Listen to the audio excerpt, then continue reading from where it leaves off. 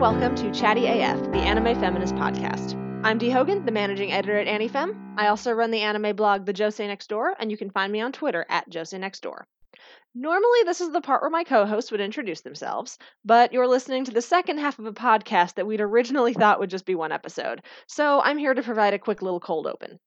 For those who stumbled upon this episode first, you're going to be very confused because you're listening to part 2 of our watch-along of the Fushigi Yugi OVAs.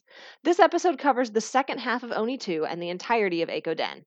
We'll be picking up right where we left off last time, finishing our discussion about the no good, very bad Toski episode, and then moving into the extremely good, very nice Chichiri episode.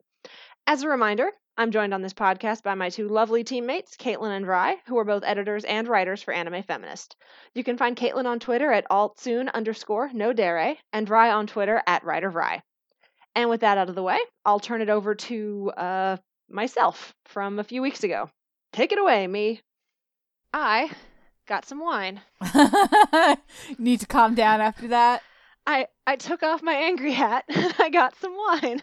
I had some coffee before the show, and now I need the come down. So a little glass of wine. I don't know if I've ever told you guys this. Conflict and anger makes me sleepy, which is why I generally don't have a lot of it because I can't be sleeping all the time. It's very emotionally draining. So now that I've taken my angry hat off and gotten myself a glass of wine, let's talk about this with maybe a little less rage.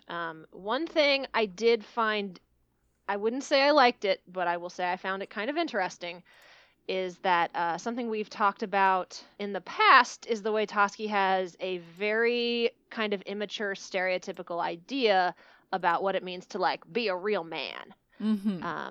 He has these ideas about like what like true strength and true manliness is. And I feel like this arc directly addresses and confronts a lot of those ideas and shows how, taken to like the darkest timeline, I guess, how destructive that can be. Right.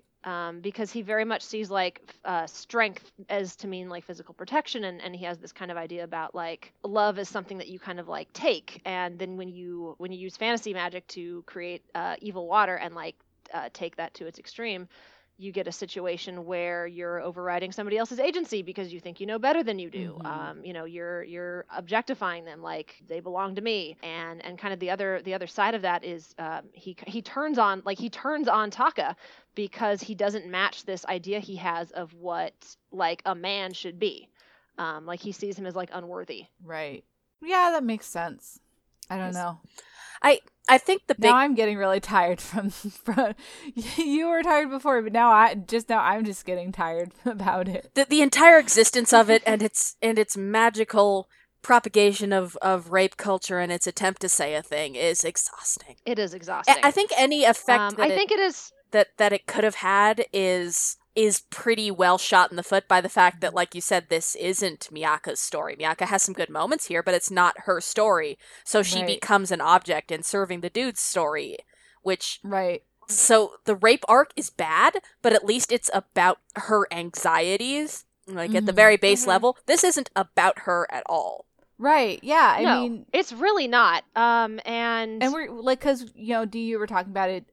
It addresses a sort of a specific nightmare scenario, but if the series isn't about Miyaka the same way, it doesn't come across like that. It does sort of, that piece doesn't fit into the whole picture. Like, I mean, I agree, but also it's not like the TV series of Fushigi Yugi, like it all honestly, like it was a flawed series, but like that sort of part of it all fit together very well, and this doesn't.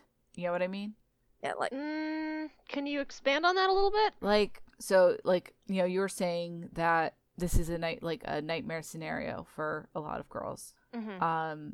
And Fushigi Yugi, the TV series, since it is Miyaka's story, it addresses a lot of sort of anxious nightmare scenarios. But the OAV is not from Miyaka's perspective. It's not about addressing her anxieties. Her story is wrapped up. It's Taka's story. So it does not like come across as much as it is about addressing her anxiety. If it was written that way, it is out of place. Oh no, I totally agree with Yeah. you. I don't think this. I think that's one of the huge like things that sucks about this episode. One of the huge weaknesses of it is that we don't really get anything from Miyaka's perspective. Mm-hmm. I think there's an attempt to face Toski and Taka off as these kind of like stereotypical kind of toxic idea of masculinity coming from poisoned Toski at this point. And Taka, who is really not that. He's not super comfortable with the fact that he's not as powerful as Tamahome was, but doesn't feel like he's, unworthy of Miyaka. At one point he says, like, I'll be the most pathetic man in the world for her. Right. If that's what it needs. Like, that's okay. And so it ends up being a story more about guys, I think, and I don't think that's inherently bad, but I think the fact that Miyaka really doesn't seem to have a role in this story is terrible. Yeah. Like, if you want to just have like Taka and Toski like throw down and Miyaka's not involved in the throwdown, then I think you can more effectively explore maybe some of these ideas that the series, to its credit, is rejecting. But the fact that she is there and is deeply involved in this and has been, assaulted just a minute ago, and then is kind of immediately ignored, I think does a great disservice to her and what the story is trying to do. Yeah, I definitely think that idea of toxic masculinity, especially like even using Taka and Toski, yeah, that's worth doing, but boy, they did it bad. Mm-hmm. Yep. They did it real bad. So very bad.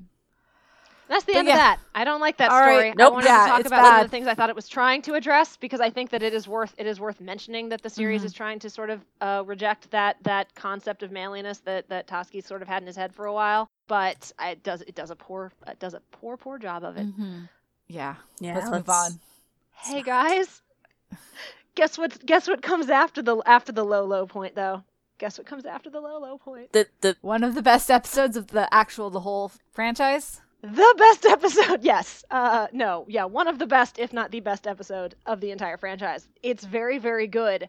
It is the Chichiri story episode. I love this episode. I love this character. I could talk about this for like 30 minutes, and I have a lot of notes, and it's bad. So we'll start with this. All of the stories that we talked about, they talk about love, and I forgot to talk about this with Toski's because I put on my angry hat. The love there is more the destructive kind.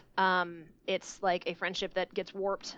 Two different friendships, really. I think that story is as much about Taka as it is about Miyaka. This one sort of mirrors that a little bit, but its focus is much more on the friendship angle of that. I think Watase does friendship narratives 1,000 times better than she does romance. I could talk forever.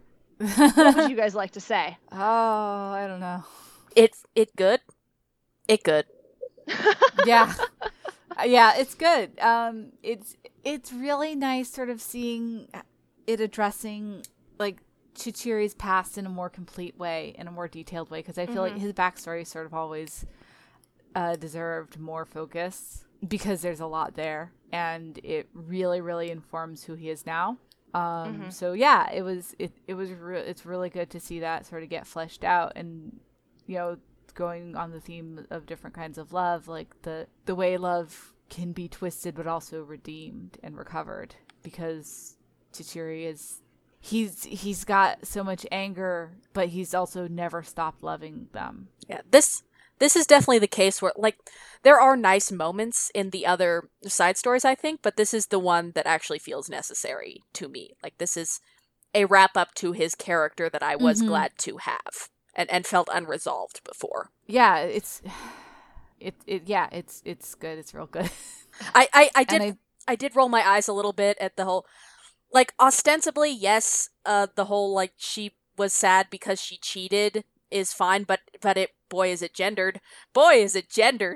Yeah. I think it fits into, I think we see this a lot in FY, these kind of rigid rules of purity and how that can mess things up. I don't think the series is, like, lauding it because it clearly ended very poorly for everybody involved. But yeah, it's a little bit of a, oh, that's what happened there kind of moment, I think. Right. Where Watase, I think it was Watase really didn't want Koran. I think Watase was kind of trying to go out of her way to not make her seem like a villain. I think that was the goal there. Not an evil woman who broke up the boys. You know what I mean? Yeah. I think that was why that they worked that in, where it was like, well, no, she didn't actually betray you. She just felt like a guy forced a kiss on her, and there's these, you know, kind of very rigid rules about like faithfulness and purity, and she felt like she had broken those.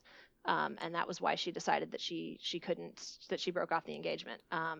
Which again, it's such a damn tragedy, because it's one of those things where if there had been more time, they probably could have talked through that and worked it out.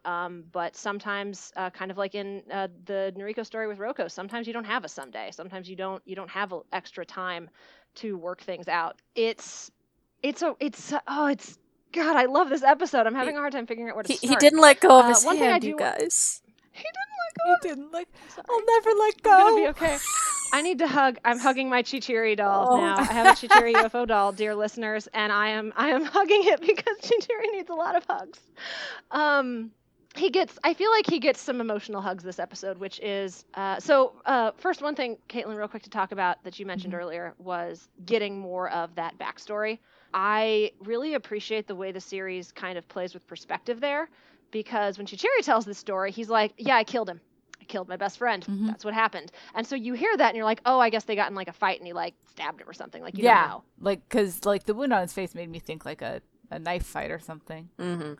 Yeah. And then you actually get to see it, and it turns out that it's kind of I think it does kind of a nice job of playing with the idea of like memory and guilt and the stories that we build for ourselves. And for him, he's 100% the villain, and like he is responsible in part for this, because if they weren't fighting on the edge of a riverbank, like he probably wouldn't have fallen in. But it wasn't like he actually killed him; it was an accident.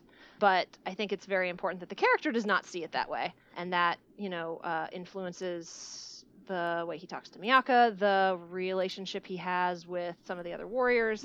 His light novel is really good. Really kind of goes into a lot of the sort of grief and guilt that he lived with before he sort of eventually came out the other side, you know, as this like happy-go-lucky, like big brother figure.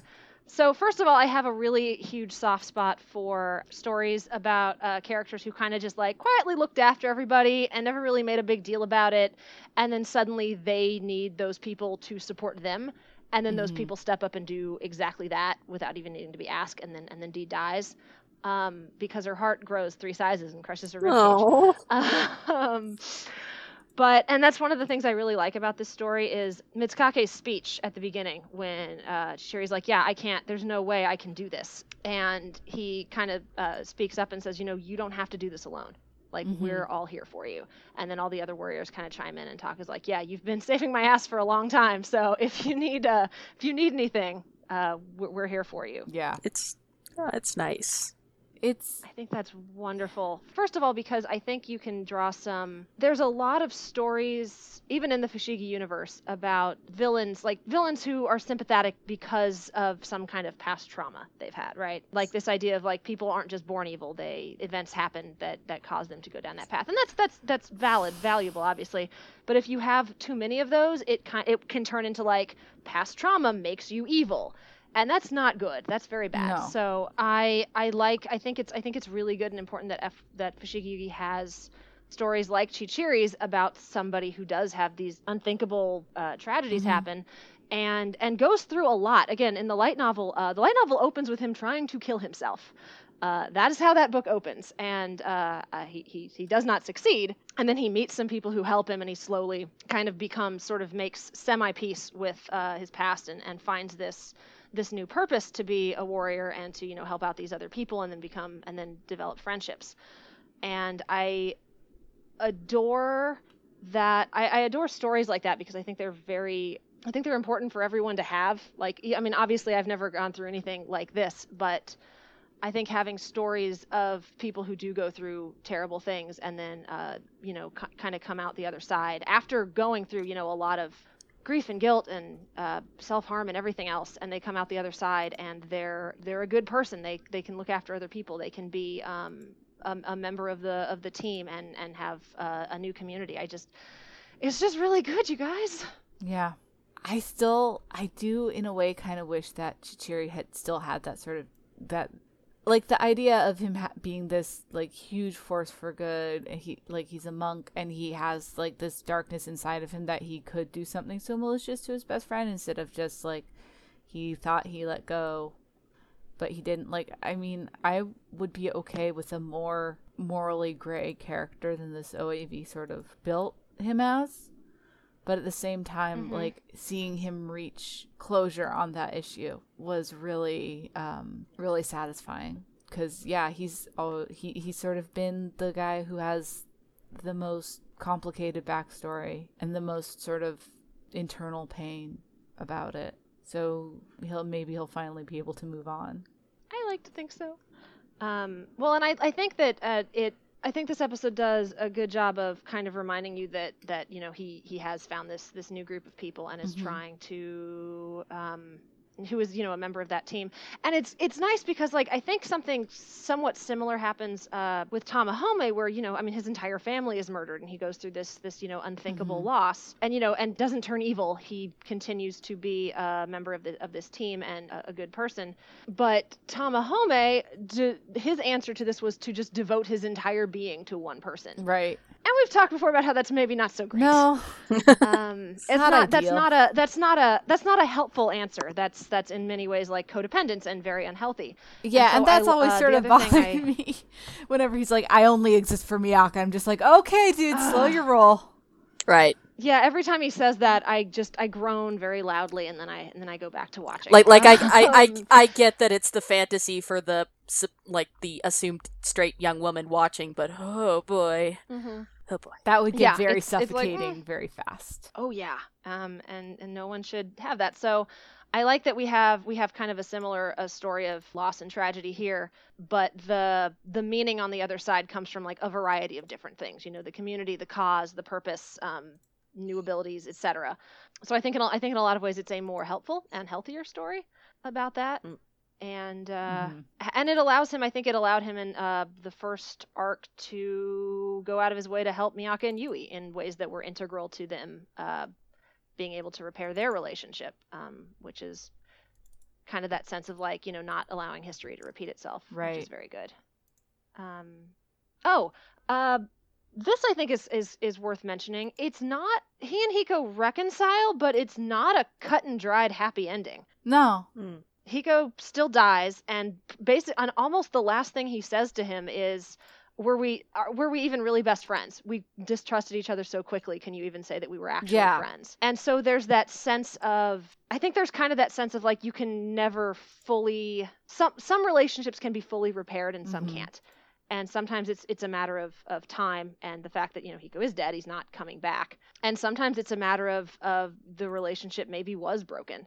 And so I think the fact that it hangs you with that ending of, it's not that Chichiri and Hiko hugged it out and swore, you know, eternal love for each other as besties. Right. It's more like you just, at a certain point, you have to make peace with it. Yeah, no, that makes sense. I appreciate stories that aren't easy. I love that Miyaka and Yui repaired their relationship, and I love that, you know, at the end, like we talked about, like, she's not let completely off the hook. It's like, I'm totally going to yell about you later. But by the time we meet up with them again, their relationship is they're doing good. They're best friends again. And you don't really get a feel for, like, maybe some of the potential tension that might still linger. And so I think it's good that it's valuable that the story does that. That it points out that, you know, it's not always going to be simple or perfect, but that there's still, you know, something on the other side. You've still got your new boy, your new bro, Cherry and Toski, best friends. Besties. Oh, quick side note. And I don't know how much I should get into this because it's not my topic of expertise, but I think it is kind of worth mentioning.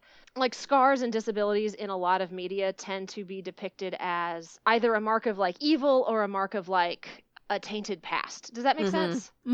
And I think Shigeyugi kind of starts off doing that. Like, Chichiri's not a bad guy. I remember when I found it, like, I didn't realize that, like, disability and, like, scars, things like that were shitty tropes necessarily, like, that marked people as villains. And a lot of it was because, like, this was an early character model of that. And I was like, but he's, like, the best person in the show. I don't understand.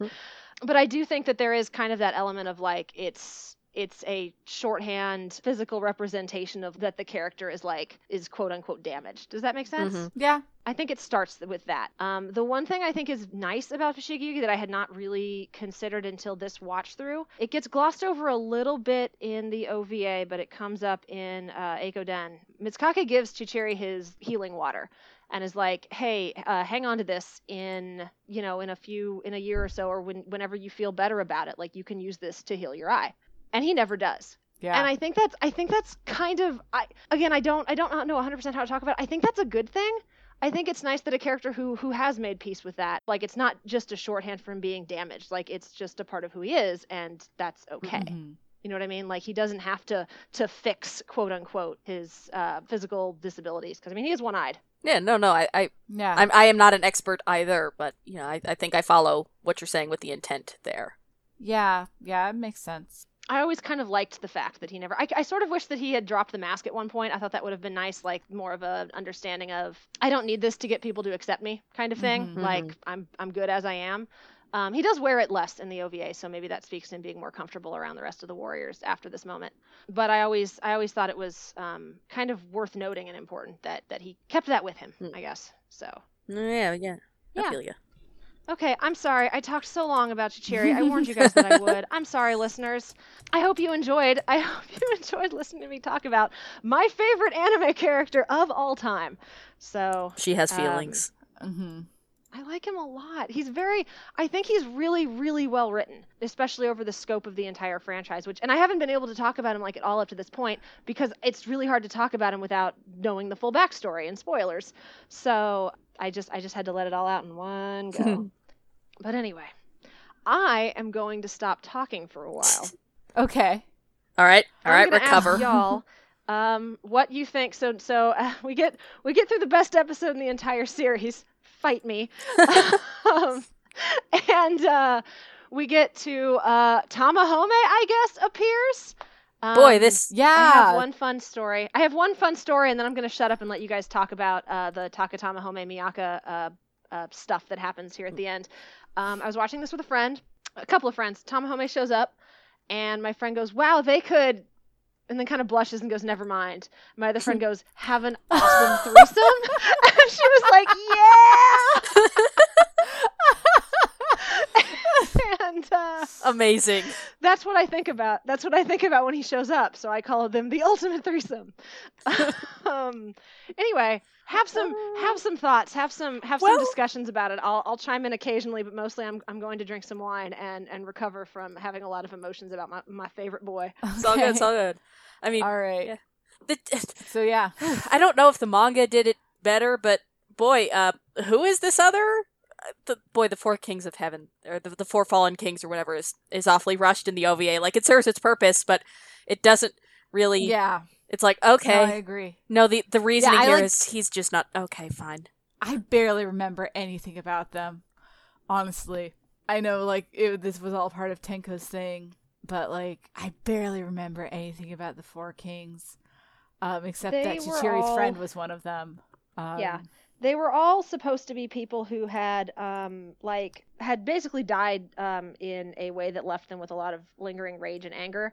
And Tenko this is a running thing in Fushigi Yugi, the bad guy takes people who have this like anger and rage, often justified, and twists it and manipulates it, and so then they became like his demon minions, functionally. So you had the incest siblings, and then you had Hiko, and then you have this guy, I think his name's Yosui. He doesn't matter, he doesn't have a personality.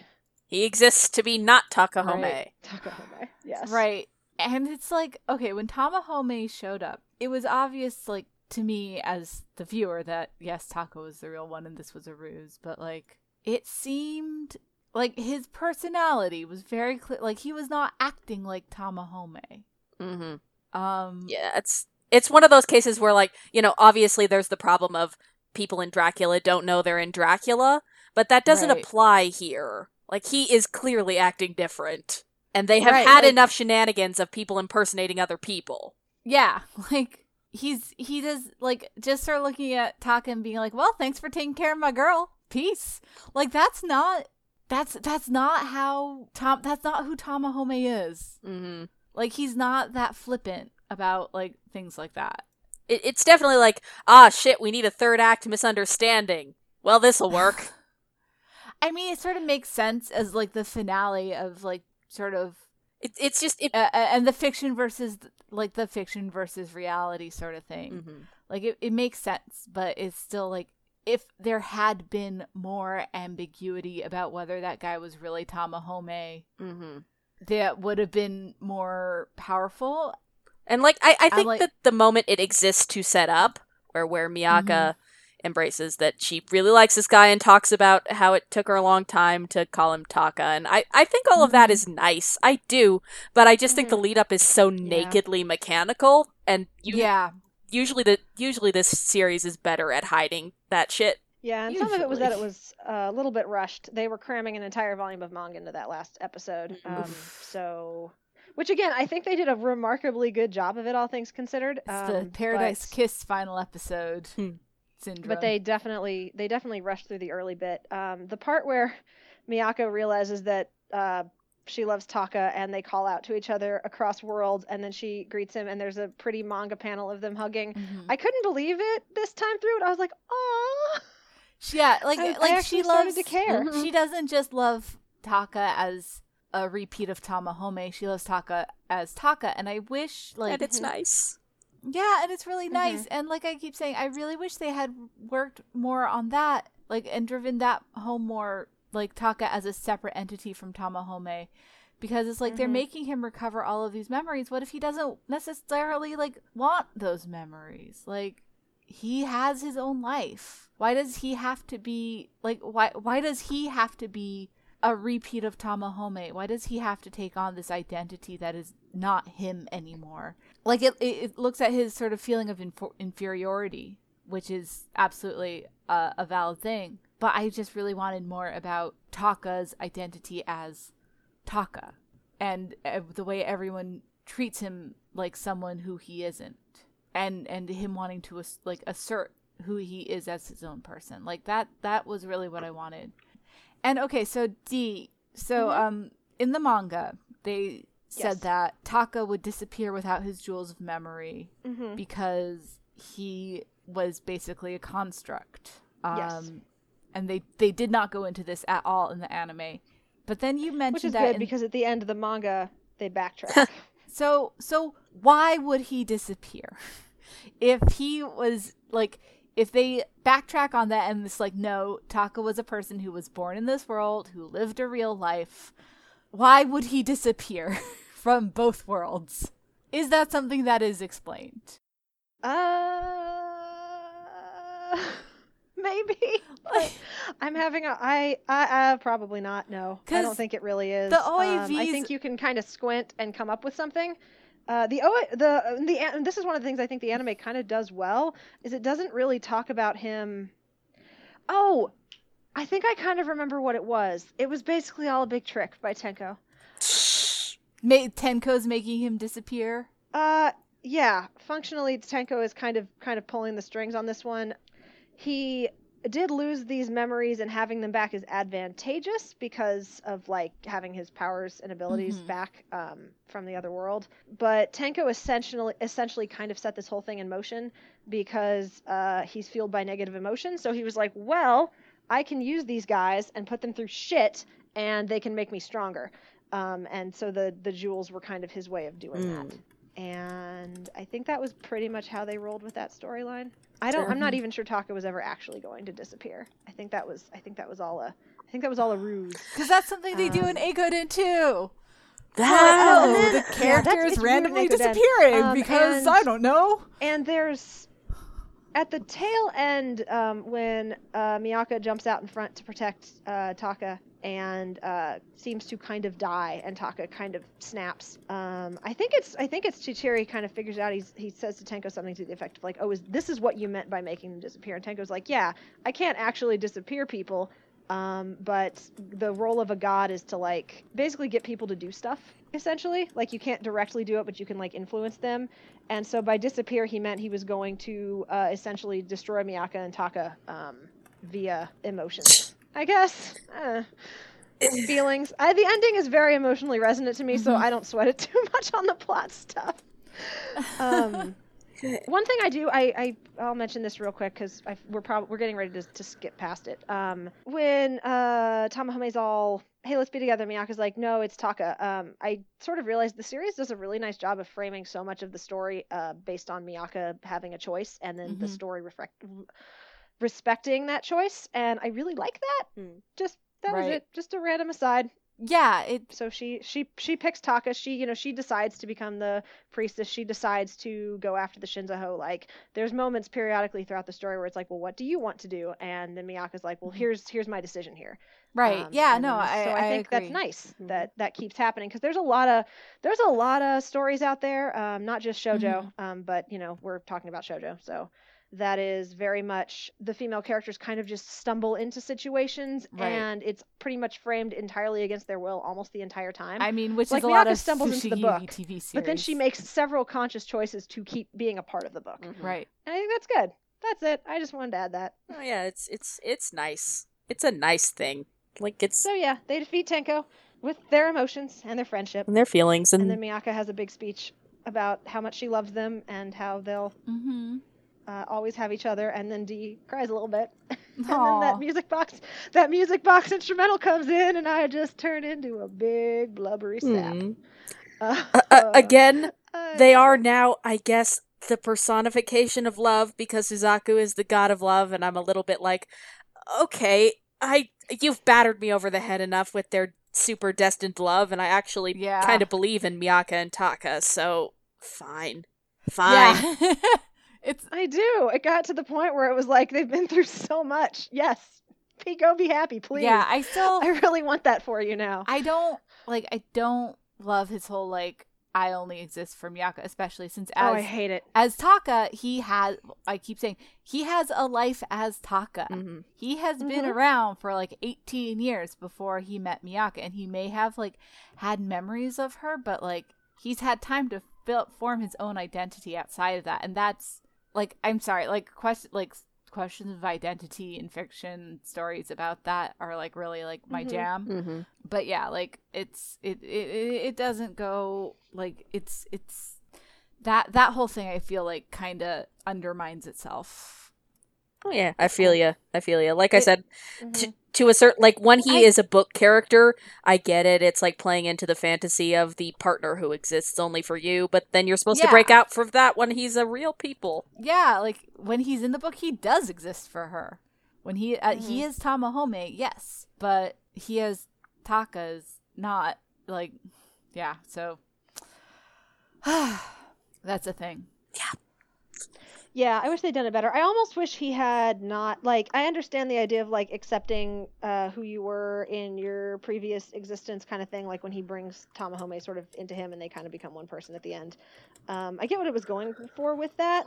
I almost wish that hadn't happened, though, and it had been like, no, Taka never got those memories back, and it's fine. He doesn't need them. He's, because that is the arc they were going for with him. Like, he's like, no, I am my own person, but then he still ends up fusing, I guess, with Tamahome. I'm now imagining them doing the little fusion dance. Yes. Dragon Ball Z. It's adorable in my head. So I think that does kind of undermine it, yeah. But, all the characters had their, I like it. I like Oni too. It has some nice feelings. I think it hits its ending very well. And it's real hard for me to talk about why my favorite character ever is Chichiri without that episode, so, like, people should watch Oni too. That's all I'm saying. Yeah. But you know what people shouldn't watch? They probably should just forget Eikoden ever existed. So it's so... This is the thing I hate the most about Eikoden. We just had a big emotional finale, and we should just be done. That should be where we wrap up and we finish our conversation. But we still have to talk about Eikoden, and Eikoden exists. It sure does exist. Yeah. The anime was... Here, I'll give you guys some background. The anime was released between the end of 2001 and the beginning of 2002, which was coincidentally the exact time I was discovering the series. Same! Yeah. It is based on 3 light novels. The 2-part Eikoden, which was published in 2000 and is the main story here of Mayo going into the book. And then, just for funsies, they also crammed in sections of Suzaku Hiden, which was, it's technically Hotohori's light novel, but it's told pretty much exclusively from Hoki's perspective. It's about their relationship and this older brother of his that she knew, and then they have like this whole conflict, which again gets crammed into like 5 minutes and is very badly done. You sure can tell they were cramming 3 books into 4 episodes in Eiko Den. It also, fun fact, only anime in the series. It has a different director. It's not Kamegaki. I think that's his name. Yeah, Hajime Kamegaki was the director of everything up until this point, and then for whatever reason, they switched to a different director. It's Shimazaki Nanako, and it's nice that they got a woman to direct it, but I think you can very much tell that it's directed by somebody else who does not have as good a grasp on the franchise, and I think that really hurts it in the long run. Okay, so Eiko Den. It sucks. What do you want to say about Eiko Den? Thanks, I hate it. Yeah. No, it's bad. I honestly felt really betrayed by it because it took me a long time to get the chance to see it, and I was so excited for it, and it was just the world's biggest letdown. So yeah, like, Mayo is awful, and the series asks us to fucking sympathize with her. And does a really bad job of explaining to us why we should. Yeah, like, it is rushed, and it's just so, like, flat and lifeless, and it just has, like, I feel like the OAVs were very hit or miss, like the ones previous to this, but, like, this was all, like, it had none of the magic of the TV series. Yeah, and it feels so mean-spirited. It is. It's mean. And the whole last episode is like trying to explain why it's not, but you can't just walk that back. Like, yeah, like at the end, it's like, oh, no. This is really, it's just, here's what we're actually trying to say, that you should do things responsibly, and you don't understand. But like the first, like 2/3 of this OVA is about a girl from a bad home life trying to escape literally into fiction, and how she's stupid and bitchy and mean for doing that. We were talking about how Miyaka makes choices and, like, is proactive later on, but she does kind of accidentally herself into the book. And, like, it feels like it's punishing Mayo for making the active choice to do something rather than happening to be into something. Oh my god, the final episode, like, it really does just, like, when it tries to turn around and justify everything, it takes away the female characters. It takes away all their agency in the matter. Oh, and also, apparently, fuck Yui again, I guess. Oh, yeah. It's all her fault because she was jealous. Like, holy shit, this is not... I think it wants to say a thing about how it's sad and harmful that jealousy comes between female friendships, but it never actually brings, like, men or power structures into this. So it's not like, isn't it sad that we have a system that forces women into competition, and that sucks, and female friendship is important? Which I feel like the series tried really hard to do. This is just like, man, doesn't it suck how women are shallow and jealous, bitchy harpies? They should stop doing that. If it really is because, like, they summoned Seiryu too early, like, it's not Yui's fault, it's Nakago's fault. He's the one who forced the issue. He's the one who gaslit her into becoming... Nakago ruins everything. I hate this. I hate it. Everyone else tells Yui it's not her fault. So true. There's that at least. Yeah, but it's like, oh god damn it. Like, and Miyaka basically runs the show the entire time, turns out.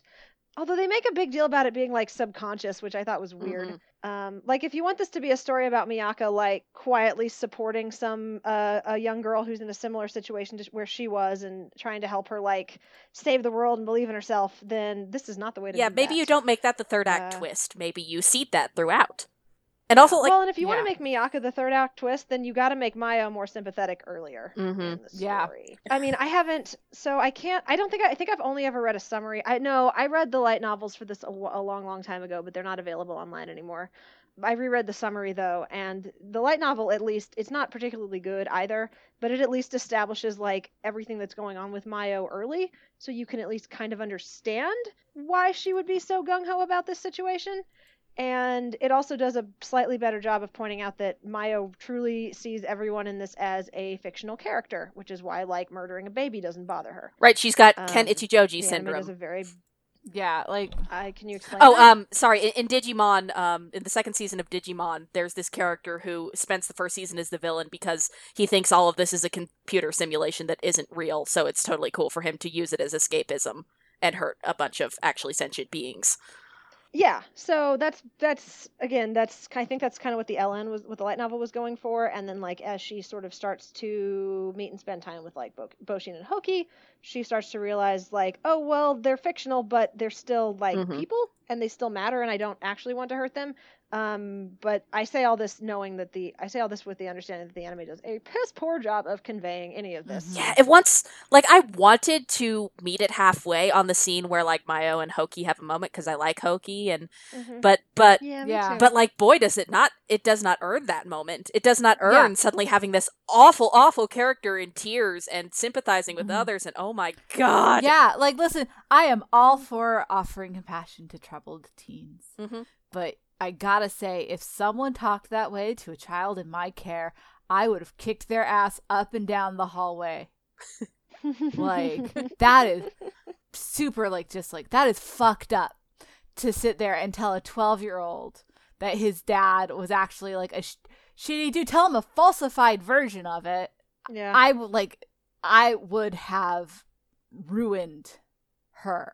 That is such an awful thing to do. Well, especially because in the anime, there's not even... Okay, first of all, it puts the reveal that her parents are getting divorced afterwards. Secondly, I guess you can, like, read into it after the fact that, you know, one of her, like, her dad probably was unfaithful, but that's not evident in the flashbacks, nor is it where it should... It's so badly told. It's so bad.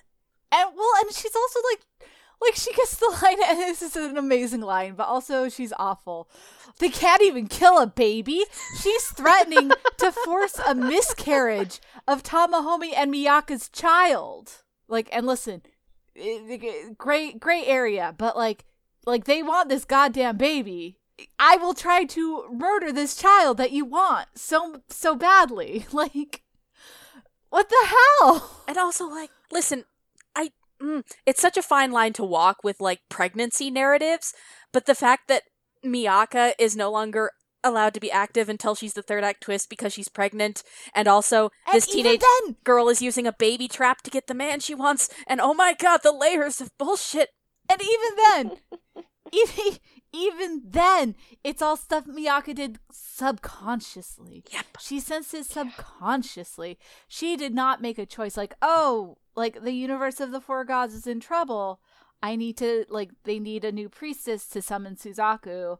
So I'm going to find a new priestess, and she's going to come into that world, and she's going to be the caretaker of my baby, who is the Shinzaho, which is also really weird. Mm-hmm. The baby's really weird. Also really weird. Shinzahos are supposed to, like, you're supposed to have them on you when you summoned your god. Yeah, like they're rings. Okay, so in that light novel where Tatsuki and Chichiri join the circus, the implication is that their Shinzaho was intangible, and it was like love, and so, which they definitely had with them when they summoned Suzaku. I'll give them that. And so I guess if you want to squint, the idea is that, like, the baby is a physical manifestation of their love. So it's real stupid and weird, though. Don't get me wrong. I explained this to you with a chuckle in my voice. Yeah. It just... and then there's the Looney Tunes babies, like, roundup, which is... Oh, like the cute baby Seishi. I like the cute baby warriors. I mean, I don't hate... Well, I hate part of it. But, like, it's just... the way they do it is not... Like, I was kind of excited to see them living in their new lives, but that lasts about 5 seconds before they're just their old selves again. And then they're taking these children out of their homes. And they take Noriko without asking, which is the funniest fucking thing. Because they're like, well, there's demons in the village, so I guess we just kidnapped a child. Oops. Our heroes, ladies and gentlemen. Like, it's just, it is so, like, laughably bad. And like I said, they're not living new lives, really. They're just following the same patterns, falling in love with the same people. Like, and also, Noriko. Like, oh, are you Noriko being born as a girl? Well, like, or just like, on the one hand, as like in character logic, I'm very happy for her. On the other hand, the fact that in tandem with the fact that she is still in love with Hotohori, who she's so much better than, and the fact that, you know, now the assembled Suzaku warriors are like, oh, isn't that cute? When before they gave her so much shit, like in her previous life. And also combined with the very implication that, okay, so like the end of Noriko's life was about, exploring this more fluid gender identity and wanting to be a man for Miyaka or whatever, but they were reborn in the bodies they wanted, so what the fuck? So, yeah, like, and it's like, and I mean, for what it's worth, these were not written by Yu Watase. Watase sketches out the outline for them. Okay, yeah. She came up with the basic idea, and she would work with Nishizaki, and then Nishizaki would kind of fill in some of the gaps. And I don't dislike, like, Nishizaki's not an amazing writer, but I don't dislike the way she characterizes the warriors through some of the other light novels. So I don't know how much of this I want to blame on the light novel and how much of it is just a very, very bad anime adaptation. Yeah, I mean, that's fair. I will give them that baby Noriko is precious, and I want to hug her. Oh, she's very cute. She's immediately starts trolling Toski. It's so good. So good. Yeah. Oh, so like, how about pointing a sword at poor, like, reincarnated Hotohori's throat? Yes, let's just, like, traumatize this 11-year-old child to make his previous life come out.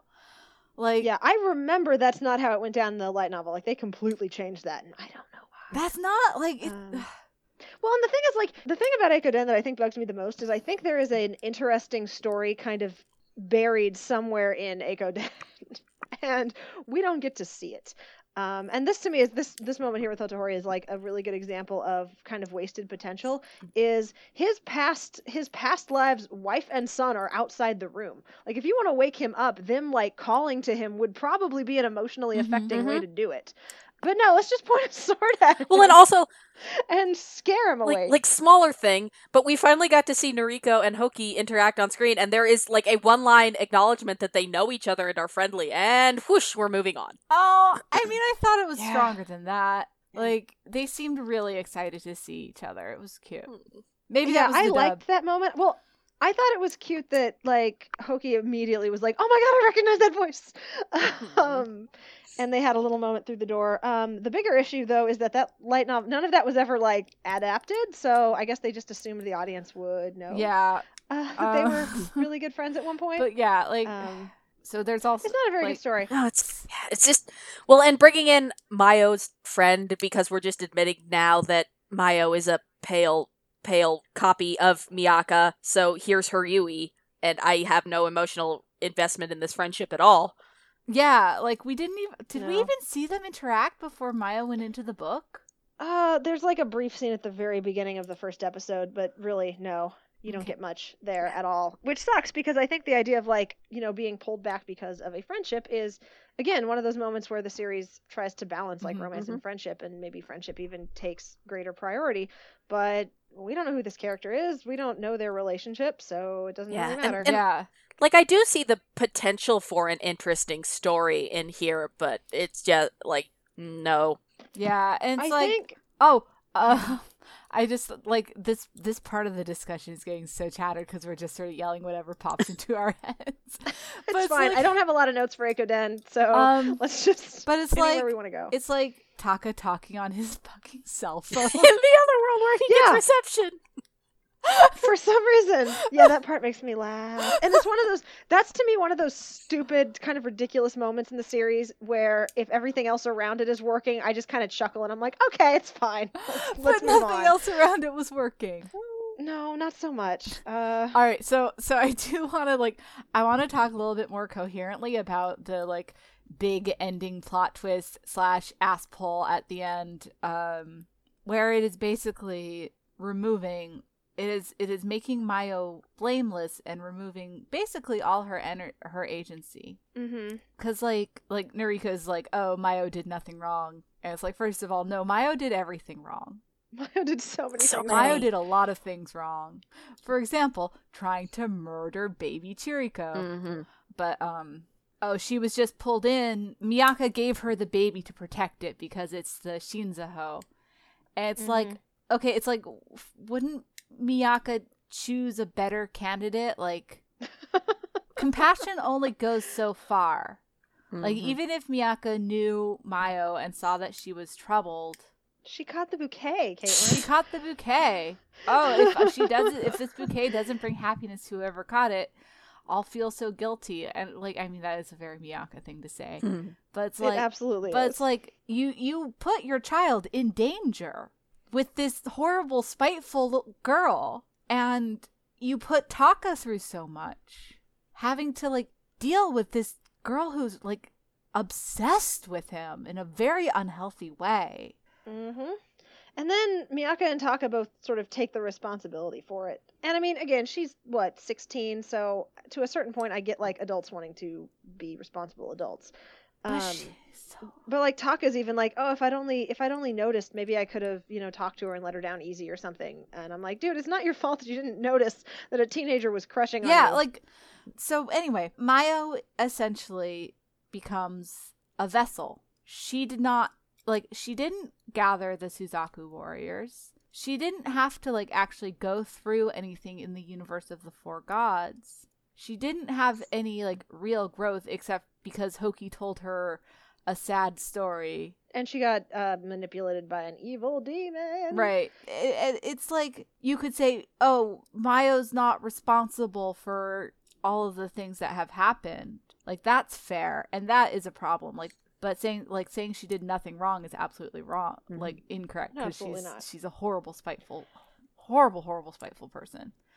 And there is arguably, and you guys kind of touched on this when we first started the conversation, and then we spiraled off into some other directions. There is arguably an idea at the heart of this that is about, like, fans and fandom, and how the kind of, like, because Mayo kind of is like a fangirl of the Universe of the Four Gods, kind of, and she takes the story and decides that she, wants to, like, write her own or add her own story to it at the beginning, which is how things sort of start out.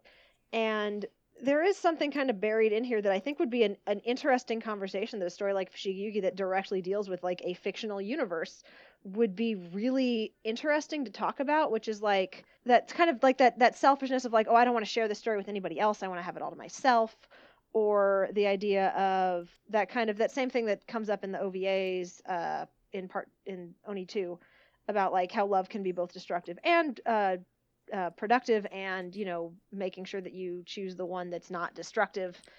But I think that if it wanted to tell that story and make Mayo kind of almost like a reader stand-in, then you have to give her some kind of agency at the end where she realizes, oh, you're right, like this it's important that we keep telling this story because otherwise the story dies, and you have to do so, but it's also important to do so responsibly. But then Mayo needs to like actually be able to wield some of that storytelling power, and she doesn't. Right. Yeah. No, she lies on the futon as they summon Suzaku. Yeah, and I think you could tell a neat story here about, especially if you're telling a story about fandom, about internalized misogyny.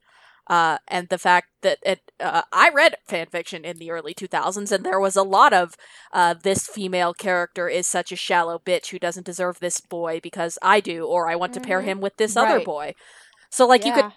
Nobody liked Miyaka. I mean, I shouldn't say nobody. Miyaka was not well liked. She was not. At least in the English-speaking fandom world, people did not care for her. So like you could totally tell a story about her going into this book with this expectation, and then like maybe psychically talking to Miyaka and getting closer to Hoki and like forming all these nice positive relationships with women, and maybe we would give a damn about her relationship with her best friend in the real world, and that would be nice. But we can't have nice things because this is Eikiden. You know what the anime did do right? Mm-hmm. It cut out a certain thing. Oh yes, God! It cut out the fact that apparently Keisuke had feelings for Mayo. Not okay. Not okay. No, he's even older than Taka. No. And this to me it like matters more than the age gap. He's her teacher. He's her teacher. Person.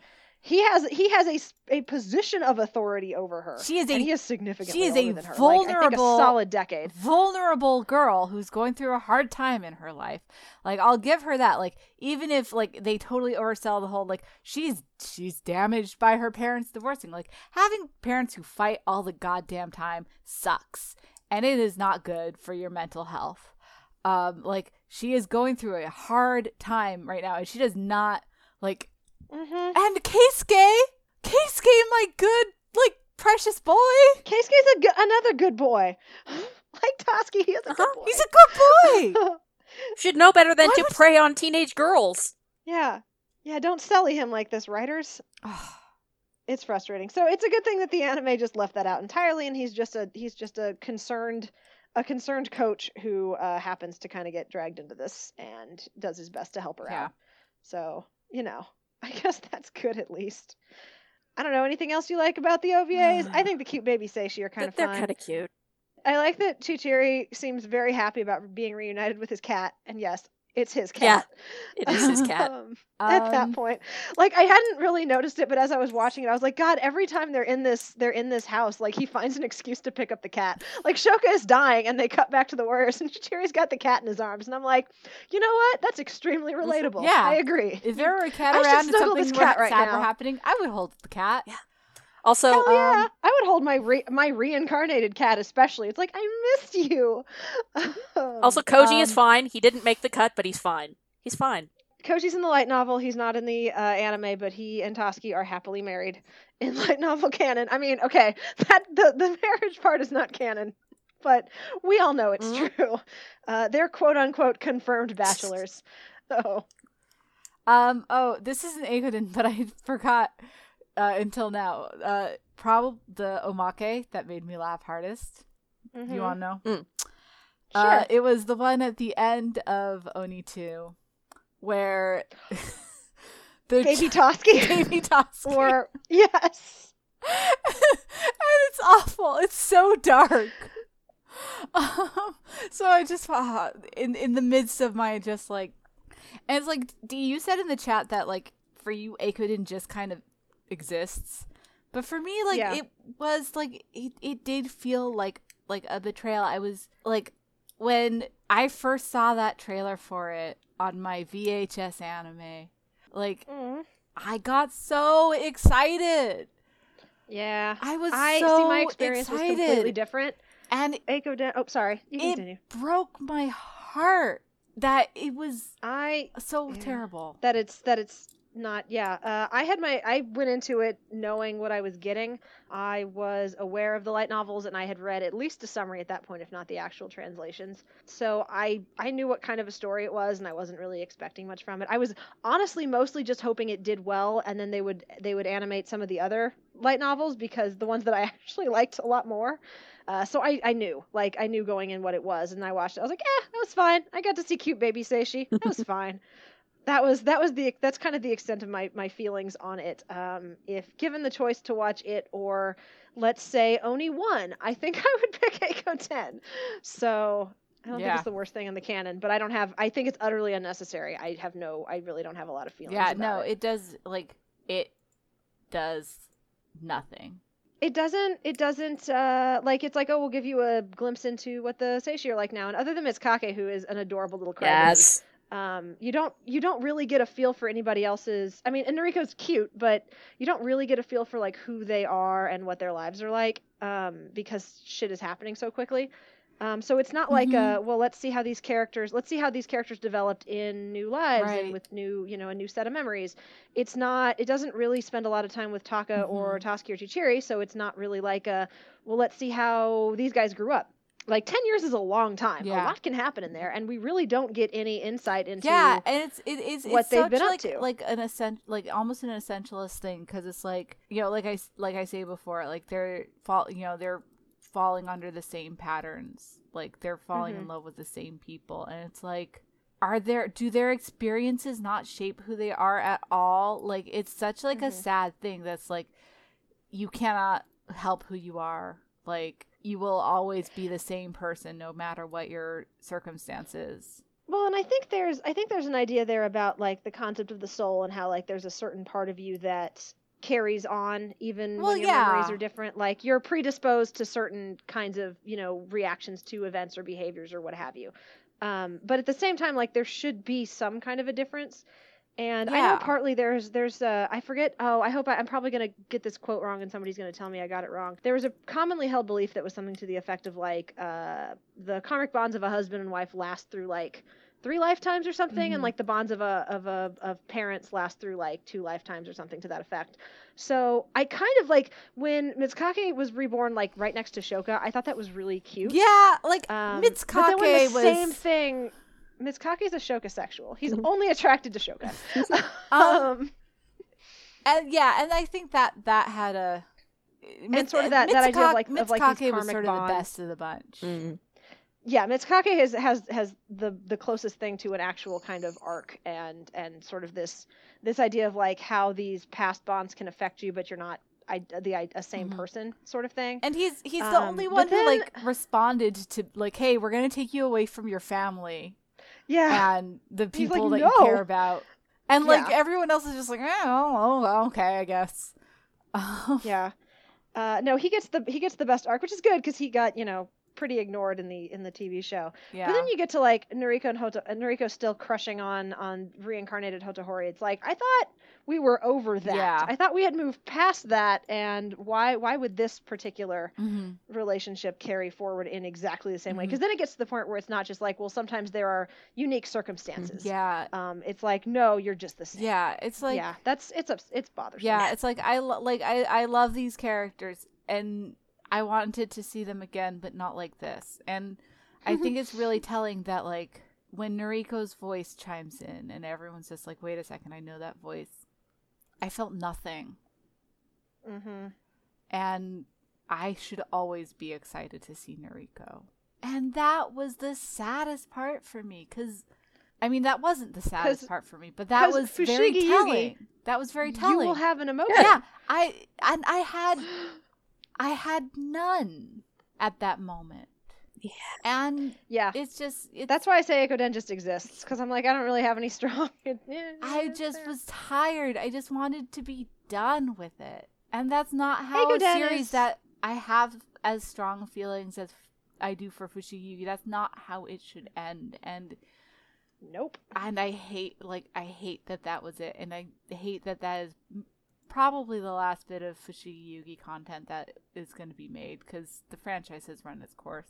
Well, Genbu Kaiden. Well, the animated Fushigi Yugi content. I'm still holding out hope that they're going to animate Genbu Kaiden. Okay, yeah, no, I mean, I specifically about this group.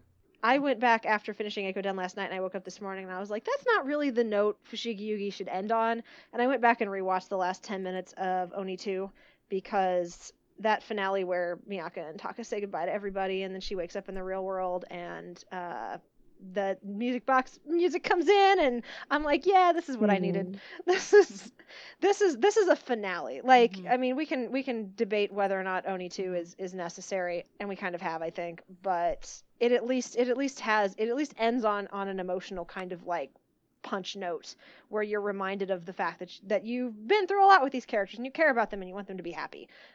Yeah. So for me, it accomplishes what the ending of the TV show did. And like I end it and I'm smiling and I'm like, yay. Yeah, like the end of Oni 2 is resonant, and I do think it is a powerful statement that sort of ties back into what I wanted out of it, that Miyaka and Taka chose to come back to the real world because that's Taka's home, and that is him choosing not to just be Tamahome forever. That is, and Miyaka's home too. Yeah, and Miyaka's home too. But it's like Taka says, like, that this is our home, like, and I think that is him choosing to be Taka and not just Tamahome, the sequel 2.0. Yeah. But anyway, I just wanted to get that in. Yeah, no, I think with as much anime as there is out there now, it seems a shame for people to honestly waste time on Ekoden when Fushigi Yugi is a worthwhile trip, but pretty long already on its own. It is. Yeah. It is. Again, if you or Caitlin had never seen Fushigi Yugi before, and I was like, oh, we're totally gonna watch Fushigi Yugi, I would have sat you down and watched the TV show, and then I would have made you watch Oni 2, because again, as the best episode in the entire series, you're watching Oni 2 with me. And again, I think that you end with the final episode of Oni 2, I think you end it and there is a feeling of satisfaction. There's a feeling of emotional resonance. I don't think you necessarily a feeling of completion. Need that second ending, but I don't think it's bad. Yeah. Yeah. But I always skip OVA 1. I always skip Oni 1, and I pretty much always skip Ekoden. I'll usually give people a choice. I'm like, okay, it's not great. There's a couple of cute things in it. Do you really want to watch it? We can. Just don't expect it to be a proper finale, because it's really not. Yeah. Yeah. So those were the OVAs. They were the roller coaster we promised. Do we want to do just closing thoughts about Fushigi Yugi as a whole? Yeah, we kind of did that last time. This episode, we definitely pitched this episode as a bonus, because we sort of did a sign off, thanks everyone kind of thing at the end of the last one. Yeah. So if we want to, I mean, real quick, I think it was nice that we were able to circle back to Oni 2 a little bit at the end and end on a little bit more of a positive note, because Ekoden's a weird place for the series to end. So I almost told you guys, let's do Oni 1 and then Ekoden and then Oni 2. But that would have been really complicated and confusing for our listeners. Yeah. So I ended up not doing it that way. Yeah. Yeah, I mean, do you guys have any final thoughts for this two-part bonus episode that we're subjecting our listeners to? I just want to say thank you, listeners. Yes, thank you for bearing with us. And Thank but you. also I want to say, like, Fushigi Yugi is a series that has sort of come to be maligned over the last few years, and it is a flawed series, but it is a series that is much smarter than a lot of people give it credit for. And I think if people want to go into it with an open heart, I think that is good. But I also think that if people don't want to go into it with an open heart, just don't. You know what I mean? I mean, there is some shit in here. Like, I think it's an overall worthwhile series. Like, I do. No, like, there's stuff to criticize. I'm not saying that it's a perfect series, but I think when people go in with the intention just to, like, to make fun of it, I think they are depriving themselves of, like, actually enjoying what the series has to offer. And also just, like, it's not a series that should be dismissed. No, I think it's kind of what you're saying. And there are absolutely things about it that are ridiculous. And it's one of those shows that, as much as I love it, like, I also really enjoy poking fun at it. But it always comes from a place of, like, I love it. Like, but Hoko Tohori's voice coming out of a baby is hysterical. Yeah. You know? I think it deserves at least as fair a shake as nostalgic shonen series get. I'll say that. Absolutely. And that's absolutely. And again, there are 100% things in it. It comes with a lot of big asterisks, and there are things in it that are very much a product of its time, and things in it that are absolutely worth criticizing. Yes. And I think we've tried, at least, I've tried to take my nostalgia goggles off and get on it when it really fucks up. I mean, all the time that I sit there and I yell about Hotohori, that is like that is all of the nostalgia goggles just, like, flying right off. Yeah, no, that's also true. And that was the kind of an interesting thing about this rewatch, was watching it so much later and how different things that I think I had dismissed when I was younger that I now find more resonant or kind of worthwhile in terms of, like, Miyaka in particular. And yeah, I think it's one of those shows that I would get, like, I'm absolutely willing to talk about it from a critical standpoint, but people who are just going to be dismissive of it, like, completely out of hand, like, oh, it's just a melodramatic shoujo bullshit, then I'm going to have to bust out my angry hat again. Yeah, to dust it off. I think it's an unfortunate thing that, by dealing with some messy issues in imperfect ways, which I have yelled at a lot about on this watch along, but, like, there is a certain bravery to that, and I think what allows shonen to have a rosier tint to it in people's minds is that it never tried. Like, it's easier to pat it on its head and call it a product of its time because it didn't truly wade into some messy, fraught shit and do some of it in ways that have aged badly, but it also didn't bother to include anybody that wasn't its target audience. So yeah, Fushigi Yugi is very messy and very imperfect, but it does at least make an effort to address some very real issues that I think are not addressed in fiction enough. Yeah. Yeah, and I respect it for that. I do. And it treats teenage girls with respect, which is also not common in media, except for Ekoden. With respect, and then again, also, I think it does a better job than a lot of other media that not all other media, obviously, but some of the stuff, especially that was kind of coming out around the same time period, kind of putting into focus the idea of, making decisions for yourself and fighting for what you believe in and fucking up, but learning and figuring out ways to move on. And I think that it's a product of its time, but there's something worthwhile about that. I know as a kid, it always bugged me. I always felt like Miyaka didn't do anything because she wasn't in the front lines wielding a sword. And watching it again this time, I'm like, no, Miyaka definitely did stuff. And characters don't have to physically kick ass for them to be, worthy of emulation in certain ways, or for them to resonate with you, I guess. Yeah. So And I think Fushigi Yugi toes that line between having a non-combatant main character who is still somebody who, in a lot of ways, can kind of encourage people to, get up again and keep fighting and learn and become more responsible or empathetic. And I think in the end that's valuable, flaws and all. Mm-hmm. So yeah, I do. Like I said in the last wrap up, I won't probably visit this series again, but I'm glad that I sat down and talked about it with you guys. I am. I respect a lot about this series. Yeah. And we're very glad that you sat down and talked to us with our nostalgia goggles on. Somebody had to be the crikey rain cloud while you guys had your joy. No, it was good. Like, I absolutely did not want to do this without, like, when we initially talked about this, I was like, it's got to be me, Brian, Caitlin. Like, that's the group that's gotta talk about this one. And so I was really, I'm happy with the way it turned out. I hope our listeners were too.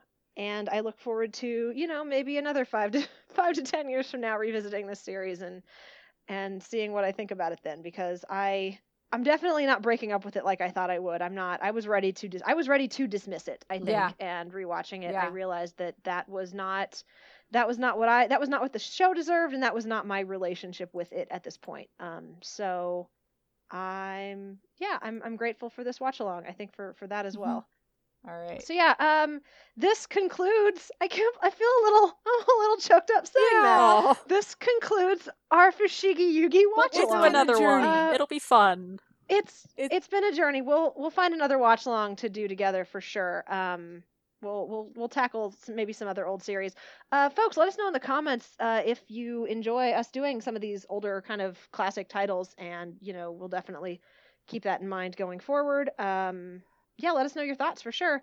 Thank you so much for joining us for this very multi-part watch along. We had fun. I hope you had fun. If you did enjoy this episode of Chatty AF, we would love it if you would tell your friends or leave a nice review for us on iTunes. And if you really enjoyed this episode of Chatty AF, then please consider tossing $1 or more into our Patreon each month. We use that money to pay for our contributors, to pay for editing of these podcasts, to pay for our editors, some behind-the-scenes management. It really goes a long way. It helps to, keep things running and keep articles coming out and making sure everybody gets paid their fair share. So please, even $1 does a lot for us. It makes Anime Feminist happen both in print and in your earbuds. And if you are interested in more from the team and our contributors, you can check us out at www.animefeminist.com, on Facebook at AnimeFem, on Tumblr at AnimeFeminist, and on Twitter at AnimeFeminist. Thus concludeth our watch along. Thanks for listening, AniFam. Thanks, guys. Thanks, everybody. Let us know your thoughts in the comments. We love you all. Have a feeling.